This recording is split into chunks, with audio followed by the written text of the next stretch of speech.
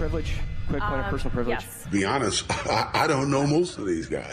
This is Armstrong and Getty. You're listening to the best of the Armstrong and Getty Show. I am going to mispronounce this young woman's name, and I apologize in advance for that because I admire her a great deal. She is Olukemi Olufuntu Badenoch. That's a heck of a name. She is a British conservative politician, a member of parliament. She was born in Wimbledon to parents of Nigerian origin and has risen up to become one of the leaders of that country. And I'm told, at least in this tweet, that she is the equalities minister or something. Yeah. But she took the floor of parliament and had something to say about critical race theory and the rest of it. Do we have that handy? What we are against is the teaching of contested political ideas as if they are accepted facts. We don't do this with communism, we don't do this with socialism, we don't do it with capitalism. And I want to speak about a dangerous trend in race relations that has come far too close to home to my life. And it is the promotion of critical race theory, an ideology that sees my blackness as victimhood and their whiteness as oppression. I want to be absolutely clear. This government stands unequivocally against critical race theory. Some schools have decided to openly support... Because Chris Wallace should have jumped in there with Joe Biden to say this isn't happening anywhere. Yeah, what's wrong with racial sensitivity Why training? are you against racial sensitivity training? Yeah, that was a horrible moment. I'm sorry if it wasn't set up to pause. Are we able to join again? No. I ruined it. What we are against is the teaching of contested political ideas as if they are accepted facts. No kidding. We don't do this with communism, we don't do this with socialism, we don't do it with capitalism. And I want to speak about a dangerous trend in race relations that has come far too close to home to my life. And it is the promotion of critical race theory, an ideology that sees my blackness as victimhood and their whiteness as oppression. I want to be absolutely clear. This government stands unequivocally against critical race theory. Some schools have decided to openly support the anti-capitalist Black Lives Matter group, often fully aware that they have a statutory duty to be politically impartial. Black lives do matter, of course they do. But we know that the Black Lives Matter movement, capital BLM, is political. I know this because at the height of the protest, I've been told of white Black Lives Matter protesters calling, and I'm afraid I apologize for saying this word, calling a black armed police officer guarding Downing Street a pet. That is why we do not endorse that movement on this side of the House. It is a political movement, and what would be nice would be for members on the opposite side to condemn many of the actions that we see this political movement instead of pretending that it is a completely wholesome anti-racist organization. There is a lot of pernicious stuff that is being pushed, and we stand against that. We do not want to see teachers teaching their white pupils about white privilege and inherited racial guilt. And let me be clear, any school which teaches these elements of critical race theory as fact, or which promotes partisan political views such as defunding the police without offering a balanced treatment of opposing views, is breaking the law. Well, I'm on my way to London if they'll have me. Yeah. Sanity. That woman has more balls than 100 American male politicians put together. That's great stuff. Teaching critical race theory is fact. Oh. Inherited racism. And thank you for calling it out for its Marxism. That's something. Yeah, that is so good, and I admire her courage in saying that. It's so insidious. I'm glad the reality of what CRT, critical race theory, is made it to England. I wish it would make it to... Well, Donald Trump understands it enough to try to take it out of the schools and out of the government, but I wish he could explain it better during the debate. Right, I wish for people who don't understand what it is. That would be very helpful. Chris Wallace didn't know what it was. He clearly didn't know what it was. Well, and he thought he knew well enough that he opposed the discussion. He took the other side. He advocated for it, which was unbelievable. It's interesting to me how consistent human nature is that you have woke 22-year-old white girls in Britain screaming at, if you missed that, black cops guarding 10 Downing Street, where the Prime Minister lives, being screeched at by woke 22-year-old white people that they're pet enners. Holy cow. And y'all are saying, we need to teach our children to be anti-racist because you think you know what it is. Those are the anti-racist people saying that? Yeah, exactly. They're anti-racist. Interesting. So one of my favorite things that James Lindsay says, the professor who might be the world's leader in calling out critical race theory, and this is about the 2 + 2 = 5 movement, or the defund the police nonsense, or the don't give grades to kids movement. Grades are oppression. You're going to send them out in the world not knowing anything. Reality bats last. No matter what you do, reality bats last. That is so good. Oh, I love that. Because it's so true. You can claim all kinds of crap, and you can make as thoughtful, a complicated, a PhD-level argument as you want, and you can get as many people as you want to go along with it. But reality bats last. And if kids don't know how to read, they don't know how to read, whether you, let them through because of systemic racism or not. Or you can claim 2 + 2 = 5, but it don't. Yeah. And you can get rid of police, but things ain't going to work out. Reality bats last. The Mookie Betts of the early 70s on the left, Daniel Patrick Moynihan, who was a lion of liberals at the time, commissioned a gigantic study of how the Great Society programs of LBJ were working, how the government dependence-related massive social programs of that period, how they were doing, what results they were actually yielding. He wanted reality to bat last, and then he wanted a report on, how reality did. And his report was scathing. It said these programs are disintegrating families. They're encouraging dependence. They're doing the opposite of what we want them to do. But that report was widely ignored because it became clear. I'm going to bottom line it for you because we're limited in time. But they decided, well, as long as we're giving these people stuff, they're going to vote for us. So we'll just keep it going. Yes, it's disintegrating the black family. It's yielding horrific results for black children. It's doing the opposite of what we intended, but it's working politically. It's one of the great sins ever committed by a group of people in the United States, to my mind. So on the critical race theory, one of the things I don't know is that woman in Great Britain, did she get any pushback from that, or was everybody in agreement? I wasn't hearing the usual screaming at her from the floor.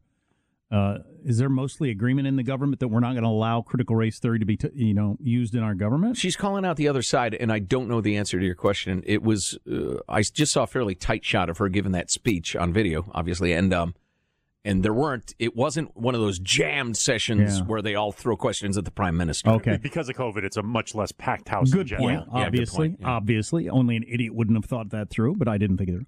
Yes, but you're our one of the reasons I want to keep an eye on this. If Biden wins and the Dems take the Senate, how soon does critical race theory come back into government training or become the official, public school doctrine all across this country? In January. You think so? Yes. Yeah. God, I hope some smart people get to Joe Biden, explain to him what it was. I can't blame him for not knowing, I suppose. At which point? At his age? At which point? Right. Plus, like Chris Wallace and old liberals, they hear racism and they think of racism. They don't think of a Marxist movement that's trying to end the free market, end education, change the Constitution, the rest of it. They think the words still mean what they used to mean. And tell a bunch of white little kids in school that they're racists. What could be more awful than that? I know, it's terrible. It's awful. And then convince the little black and brown kids that those other kids are racists. And they hate and their you. parents are racist. Right. And they're the reasons any bad things happen in your life. Right. And they're the reason you should give up. How awful is that for society? Right. Unless we can tear down the Constitution. And when that happens in January, I hope there is an enormous movement of people taking their kids out of public schools, and I hope there is an enormous movement of charity-supported, contribution-supported private schools. I would gladly give a chunk of my income to start, grow, establish, whatever, schools that teach what ought to be taught in schools and not Marxist politics. Even though my kids are grown, I would happily contribute to schools like that. I would I would teach at them so that good American families wouldn't have to go broke sending their kid to some $25,000 a year private elementary school. That might happen. I hope it happens. I hope it doesn't have to happen, but if it happens, we, the people, need to take control. Are we posting the British woman at ArmstrongandGetty.com? Working on it right now. Excellent. Because a lot of people on the text line say they want to see that or hear that again. Send it to everybody you know. Armstrong and Getty. You're listening to the best of the Armstrong and Getty Show.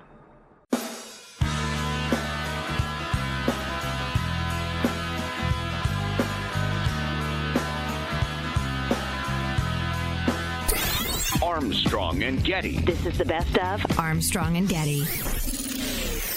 So Nancy Pelosi went on CNN yesterday hoping for softball questions and a chance to and why wouldn't she get that? Why wouldn't she expect that? Basically say out loud her talking points unchallenged. But that's not the way it went with one Wolf Blitzer. Who will not let it go for the first time in years. The topic was, why aren't you getting the stimulus package through? I mean, there's a lot of people hurting out there. They need the money. And right, strike a compromise. People are hurting. Exactly.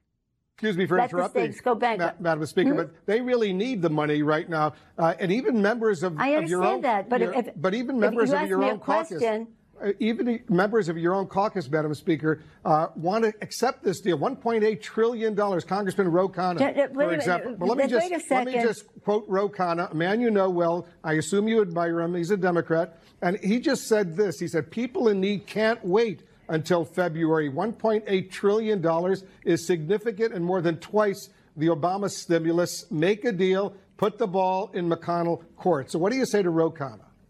What I say to you is, I don't know why you're always an apologist, and many of your colleagues apologists for the Republican position. Good Lord. She's describing CNN. It is time to put Aunt Nancy in the home. CNN are apologists for the Republicans? So that back and forth went on for what is some of the longest minutes on TV, where they clearly are just getting more and more agitated. Well, she is getting more and more agitated with being questioned. And here's in the video, I would point out, she is physically vibrating with anger. And here's how it wrapped up. Speaker, these are incredibly difficult times right now, and we'll leave it on that note. Thank you so much for joining us. We'll leave it on the vote that you are not right on this, Wolf, and I hate to say that to you. But I feel confident about it, and I feel confident about my colleagues, and I feel confidence in my chairs. And it's not about me. It's about millions of Americans who can't put food on the table, who can't pay the rent. And we represent them. And we represent them. Getting by and we represent these them. long food lines that we're seeing. Them. I know you are. We know them. I'm just saying. We represent them and we know them. As we say. We know them. We represent them. Don't let the perfect be the enemy of the good, as they say. It is nowhere near perfect. Madam Speaker. Always the case, but we're not even close to the good. All right, let's see what happens, because every day is critically, critically important. Thanks so much for joining us. Thank you for your sensitivity to our constituents' needs. I am sensitive to them because I see them on the street begging for food, begging for money. Madam Speaker, thank you so much. Have you fed them? We feed them. We feed them. We'll continue this conversation down the road for sure. We'll take a quick break. We'll be right back. Wow, that is Marie Antoinette on steroids. That is amazing. Have you fed them, Wolf? As soon some good stuff. Do I represent them, Nancy? Good one. A quick explanation of something. As soon as you understand this, you will understand politics a lot better. We've talked about this before. Politicians will yell and yell and yell about solving an issue, but the last thing in the world they want to do is solve it, because you won't go vote if it's solved. They would rather have the issue than solve the issue. Nancy and the Democrats have gambled that if you are starving and desperate, they can blame Trump and the Democrats will win the election. They have it within their power easily to get giant checks out to everybody. Actually, 6 weeks ago, they could have done it and compromised with the Republicans, but they're gambling that they can have the issue for the polls. But it's way too long a period. It's way too obvious. At the point that Wolf Blitzer is saying, what are you doing? You have really overreached. I wonder, is there any chance... So Trump gets elected, and there are a lot of people on the right that don't like Trump, and you know, journalists, magazines, people that have been writing conservative stuff for decades. Some of the biggest heavyweights in America that are fully part of the resistance to Trump on the right, because they're unhappy with what their party has become in their eyes, and they're more true to conservative principles than they are to a party or a particular guy. Could that be happening on the left as it becomes more clear to them anyway? And the polls would lead you to believe that the Democrats are about to have a big win. Is there starting to be the way the National Review has been beaten up on Trump, is there going to be CNN or MSNBC or somebody on the left saying, okay, now we're in charge, you guys need to get your act together because this is a bunch of crap? It's entirely possible. Could that happen exactly the same way? I would hope so. Yeah, I hope there are people standing up for principle over election. Maybe that's going to happen. Say, okay, you won because there are enough people that hate Trump, but here's what you need to actually do. Maybe that's going to happen. I don't know. Right. Well, I just think it's notable when the folks at CNN are in the face of Nancy Pelosi, calling her on her ass. I think it's notable, and I credit Wolf Blitzer, who I've said terrible things about through the really unforgivable, cruel things about. That sort of thing should be the default on news. It should happen so often. They should not be looking forward to an interview. They should be worried and need to have their ducks in a row. So to speak. Right. They ought to have their talking points arrayed in front of them and be on the balls of their feet. It should happen so often with the people that control all of our money. And all of our freedom, as we found out during the pandemic. But it doesn't happen very often. Evidently, it's like you run into your doppelganger in the airport. Apparently, Wolf Blitzer's 2 brain cells ran into each other in his skull and generated an idea. He did a good job. We don't need to bring up the fact that he finished with $- on the children's version of Jeopardy. We don't even need to mention that in this segment. You're right. We should probably leave that out. I'd like to know the backstory on that, because, he bordered on disrespectful for the Speaker of the House of Representatives. And talking over and interrupting and stuff like that. I don't have a problem with it, but she's working for him. He was into that territory of fully in her face. Good, we need more of that. Oh, I agree. Yeah, but what happened to get from usually just letting people say what they want to there? That's something. From worshipful to that. Well, Wolf was around when CNN was a serious news network. And I think he has a shred of pride. I wonder if they had a meeting last week or something like that, and that's why Jake Tapper was like, wait a second, a poll is not the Constitution. I don't think you know what unconstitutional means. That is quite a coincidence. That's awesome. Two really notable standing up and growing spine incidents. Wow, that's really encouraging. Armstrong and Getty. You're listening to the best of the Armstrong and Getty Show.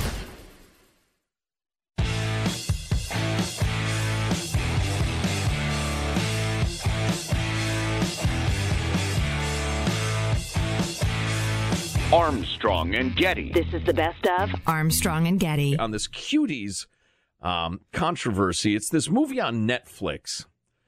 It's funny, I was on Netflix a number of times over the weekend, and, they feed you the newest stuff and previews, and this one wasn't on my feed for some reason. I wonder if they're kind of keeping this one on the down low, as opposed to really pushing it toward you like they are the new Cobra Kai show or whatever. Sure, yeah, I think that is perhaps the case. It's about an 11-year-old girl from Senegal. She's an immigrant to France. She's trying to find her place growing up in a poor suburb of Paris. Her family, strict observant Muslims. Her world, her school, the girls she befriends, very much secular, and it's about her struggles. But one of the main plots of the movie is she joins this dance team that does very disturbingly sexual dancing for little girls of that age. Okay? And if it were 25-year-olds, I wouldn't want my kids to see it. Well, no, and the movie's not for children. And that kind of gets to one of my problems with it is the marketing of it has just been so strange. Reminds me of the what was the Dog Gets Cancer movie? Marley and Me? Mm-hmm. Spoiler alert. Well, it was marketed as a comedy romp. Jennifer Aniston and her cute man have a puppy. And then the dog ends up dying. Every person leaves the theater just bawling their eyes out. Right, yeah. What did you just dupe me into? Anyway. Peeled Sharpays. The marketing... The marketing of this is It's like the young girl finds herself through dance and learns to fit in and blah, blah, blah. But so then I saw a different trailer that was incredibly, disturbingly sexual with these little girls. And so people are dropping their Netflix I'm reading as I'm talking, their subscriptions. They are demonstrating, writing letters, etc. And it's become a thing, as the kids say. Now, here it gets really interesting. We got this note from Julie, who'd been reading about it, had watched the trailers and the rest of it, and the French view is ignorant, intolerant Americans who haven't even bothered to watch the film are calling for it to be censored as child porn, when in fact the whole point of the movie is to shine a light on the hypersexualized world that young girls are growing up in. So she watched it. The point of the movie is we're sexualizing little girls, and it's sick. Okay. But as Molly Hemingway of, what's she, The Federalist? As she tweeted over the weekend, stop telling me I have to watch child pornography to understand how bad it is, essentially. So I find myself, I was trying to think honestly about this. There's a bit of trying to have it both ways there, yeah. Yeah, I mean, like a Taxi Driver, legendary movie from very early 70s. Robert De Niro. It's how Robert De Niro became a big thing, unfortunately, and we're still living with the awful after effects. But one of the main plot points of the movie is he decides to rescue this, what is she, 14-year-old prostitute, Jodie Foster. Her emergence, not nearly as unfortunate as De Niro's. But she was very sexualized in the movie, and part of it was to show how sick that whole world is. So I don't have any desire to I'd have to watch the show. It's all about the execution. Right. Let me read to you a little bit of what Julie said. So I watched it, and here's a review. As a film, well, if you're into indie films, i.e. slow-paced and kind of depressing, it's all right. As a polemic, I'd say American shock value marketing is 95% responsible. Okay. The film itself is centered more on the protagonist coming to grips with her strict polygamist Singalese family and finding her place in Western society. The dancing accounts for maybe a grand total of 6 minutes of the film. Are the crotch shots and hypersexualized choreography disturbing? Absolutely. But that's exactly the point the director is making. It should make us super uncomfortable, but it is happening. No one who actually watches the whole film could come away feeling like the dancing in the clip you saw was being glorified. These girls from the poor neighborhoods of Paris are a mess from the outset, and you try to root for them, but they make such bad choices over and over. It's like watching a slow-motion train wreck. The movie is meant to be a precautionary tale, not an inspirational dance troupe film, as Netflix posters might suggest. Okay, I get it, and it could be something I'd really like. Yeah. I don't like the way it was pitched. Who are you trying to lure in with that pitch, I guess? Pedophiles and people who like to watch little girls dance. Should it be banned? I should think not. The film is simply holding up a mirror to the society your kids are growing up in. Yeah, I get it. I see 11-year-old girls, at a grade school dressed in ways that 11-year-old girls didn't dress when I was a kid. Yeah. Maybe if we're going to start censoring something, it should be the Cardi B's and WAPs out there. The WAPs. Should Netflix be boycotted? Probably not, but they do deserve a slap for the way they marketed the film in English. If it weren't for that poster and dance clip, the film probably would have just passed quietly into art house obscurity. In summary, be thankful that your little girls have already grown up. Yeah, I am, in a way. Thanks, Julie, for that well-considered note. The perfect thing right now would be some transition music. Tucker Carlson, and he's a very smart guy. Sometimes I disagree with him. Sometimes I think he's over the top. But he did a feature last night. It was quite long. But it had to do with big tech and their desire to censor their platforms to avoid any misinformation about the COVID. And what a horrible job they're doing. Just utterly indefensible. We'll go ahead and run you just a little excerpt, then we can talk about it ourselves. But I definitely recommend you go to foxnews.com or whatever and watch the whole thing. But here's a little of Tucker. The truth is, and you know it if you've watched carefully, experts have been wrong frequently throughout this pandemic. At one point, they told us not to wear masks. Now they tell us we must, and so on. They have changed their prescriptions many times. Most of these are not bad people. Most of them are trying their best. But they're human beings, and therefore they're fallible. They make mistakes. The solution to this age-old problem, and we used to understand this intuitively, is more informed voices in the conversation. That's how you make wise decisions. That's how you get to the truth.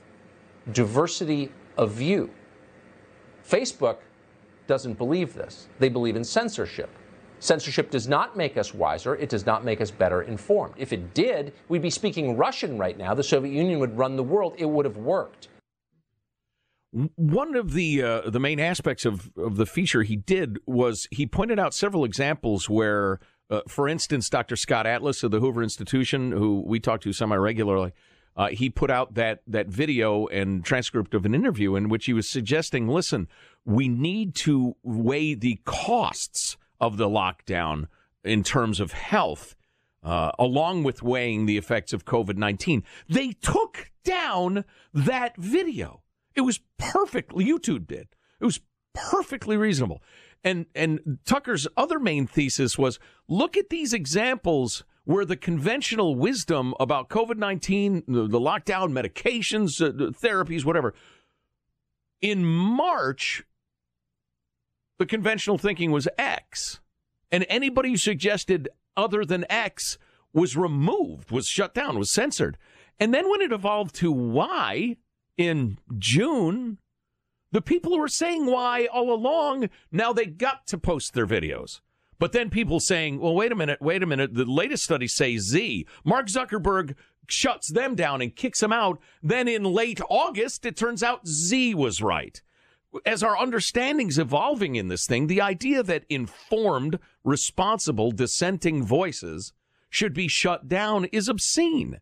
And the actual written policy that these social media have, and they vary in the wording, but they are essentially, this is removed for running counter to the CDC and the WHO's policies on the COVID-19. So if you dare challenge and I'm not one of your Alterna website conspiracy theory nut jobs, but these are responsible voices saying, listen, I think we need to do more studies before we say that's definitively true. They're shutting people like that down. It's just, it's really, really bad. And why is that happening? Well, I think it's partly because the political left and big tech are just arm in arm.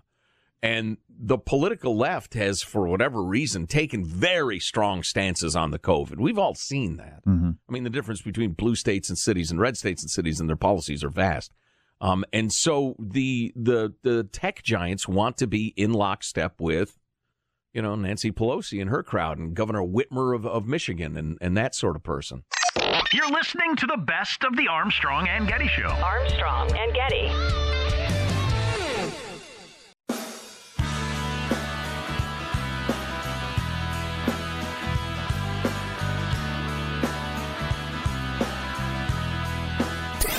Armstrong and Getty. This is the best of Armstrong and Getty. This is why you're always late, and it's not your fault, it says here. It is your fault. Yeah, it is. It is your fault. But let's hear out this article. There are people that are psychologically more prone to it than others. The idea that anybody needs more excuses made for their failings is crazy to me. This writer says, it's not my fault, Joe. This writer says, I have a tendency to be late, but only to certain things. I rarely am late on a deadline or to an interview. I like to be exactly on time and not 1 minute sooner. However, I'm almost always late to a party, a meeting, or an appointment. And wondered why it was and look into this book, Late, A Time Bender's Guide to Why We Are Late and How We Can Change. Research shows that 20% of the population finds it hard to be punctual. Time seems to work differently for those people in the way it affects their brain. Sometimes it stretches, sometimes it shrinks. Do tell. I do like the phrase time bender. Right. So, some people seem to have a problem measuring time and typically underestimate by 20 to 30%. Yeah, I hear that. I have that. I know I have that, and my wife points it out to me all the time. I'll say, I'm going to go get a pizza. It'll take me about how long? She says, you always underestimate how long it's going to take. It's going to take this long. Right. And she always has a much bigger number than I have, and I always think, it's not going to take me that long. And she's always right, and I'm always wrong. But for some reason, I always think it's going to take me less time, and I have no idea why I would do that. You know when time stands still more than any other occasion? It's when your spouse runs into the grocery store to get one thing. Oh, yeah. It seems like they're in there long enough to fill a shopping cart and, restock the shelves after they're done. What is she doing? What the hell is taking you looking at your watch? I remember my dad saying that to us while we're sitting in the car when I was a little kid. She's probably talking to somebody. It's like a 130-foot walk. The tomatoes are right there. Checkouts and we're back to the car. It's been 10 minutes. I know. But I did think that was interesting that perhaps, and it's not an excuse, you still got to figure it out, but maybe 20% of the population, for whatever reason, their brain's ability to anticipate how long something's going to take is doesn't work right. Yeah, you're probably better at something else. Yeah. You know? Oh, yeah, sure. This is one I do. Try to fit in extra tasks just before the deadline because they feel uncomfortable with closure. I don't know about feeling uncomfortable with closure, but... No, but I do that all the time. I'm like, well, I don't have to leave for 3 minutes. Let me try to jam this 5-minute task in. Yeah. And then it takes longer, and then I'm leaving a little later than I anticipated. That is weird. I like the part up here about there's some things I'm never late for. Like, my son has never been late for anything school-related. And he's always worried we're going to be late. And I always say, have you ever been late for it? Have I ever gotten you late for anything? No, not one time, and you're not going to. He never is late for anything. Very good. Good parenting. Have a mental block about transition time, and as a result, regularly leave home around 5 minutes later than they intended. Oh, yeah. Subconsciously resist leaving until the last minute, shaving journey times to the minimum and not allowing for the unexpected or even the expected. I can't even imagine what goes on in a person's brain like mine with some things to where being there a minute early just seems like a crime against humanity. You've wasted a chunk of your life. Which is weird. Now here I sit with nothing to do. No, you know what would be better is to be highly stressed for the next 45 minutes, wondering if I'm going to make it on time. Breaking traffic laws. That'd be much more enjoyable. Endangering your life and others. Ruining my brake pads. Right. This would be much more enjoyable than if I got there a minute early. Right. It's just weird. Yeah, I know it. It's probably deep in your genes. Time benders have a hard time breaking the habit. I don't believe we can ever free ourselves from the mindset we can act out of preference, blah, blah, blah. Mostly it's recognizing that you have the problem and adjusting for it. Yeah, it's a subconscious tendency. Once you recognize it, you can deal with it. It does throw in some of this stuff to say nice things about the people who are late. People who arrive early for meetings and events are often less productive than those who arrived a few minutes late, says studies. Well, and they're punished for old late Larry screwing around. I say start every meeting on time to the second on time. I agree. Why would you wait? I don't know. It would reform people in a big hurry. And the meeting started. Ooh. And when they walk in, mock them cruelly. Yeah. Call them out by name. And you know what we need to get from that to this? Transition music. Mailbag. Hey, I'm sorry. I meant to say, if you're considering taking a hayride, please stand down immediately. It's far too dangerous. Do not take a hayride until you hear the chilling story we're about to tell you. Was the fly a Chinese drone? Well, yes. We'll look into that. Our freedom-loving quote of the day sent along by Justin in Cal Unicornia. From he says, the late, great Benjamin Franklin, which is a very funny comment if you know the context. Quote, democracy is 2 wolves and a lamb voting on what they are going to have for lunch. Democracy, 2 wolves and a lamb voting. Liberty is a well-armed lamb contesting the vote. Oh, amen to that, Ben. Ben boy. Thanks for the Postal Service, too. Fabulous. Is that a QAnon conspiracy something? No, that's Ben friggin' Franklin. Okay. You stand down over there. Steve says, today's general manager, let it be the debate fly, please. No, Steve. Eric, the fly chose Pence. Even filthy invertebrates know the winning ticket. That's my favorite one. Wow. This from Jennifer. That fly, though. Oh, to be a fly on the hair of Mike Pence. Did anyone else stop paying attention when the fly made its soft touchdown in the soft white cloud known as Mike Pence's hair? Not anonymous Jennifer. Refugee from California-copia to the great land of Tennessee, but still a loyal fan of Armstrong and Getty. Thank you, of course. Well, we're nation-wide these days. We're on in Memphis. We are. Yeah. What a great honor. Terrific. Working with some really nice people there, too. Here's BJ's female spin on the Veep debate. Ashamed to be a woman. 2 biatches on stage. Horrible. Had to turn it off. So please do a good review for us embarrassed females. Thanks, guys. What was that? She found both the women's hard to take. I'll be older. I'm guessing you went in with a point of view to start with, though. Yeah, it's possible. You know, the women on the Trump hating challenge, where every woman knows what it's like to have to deal with that guy in a meeting.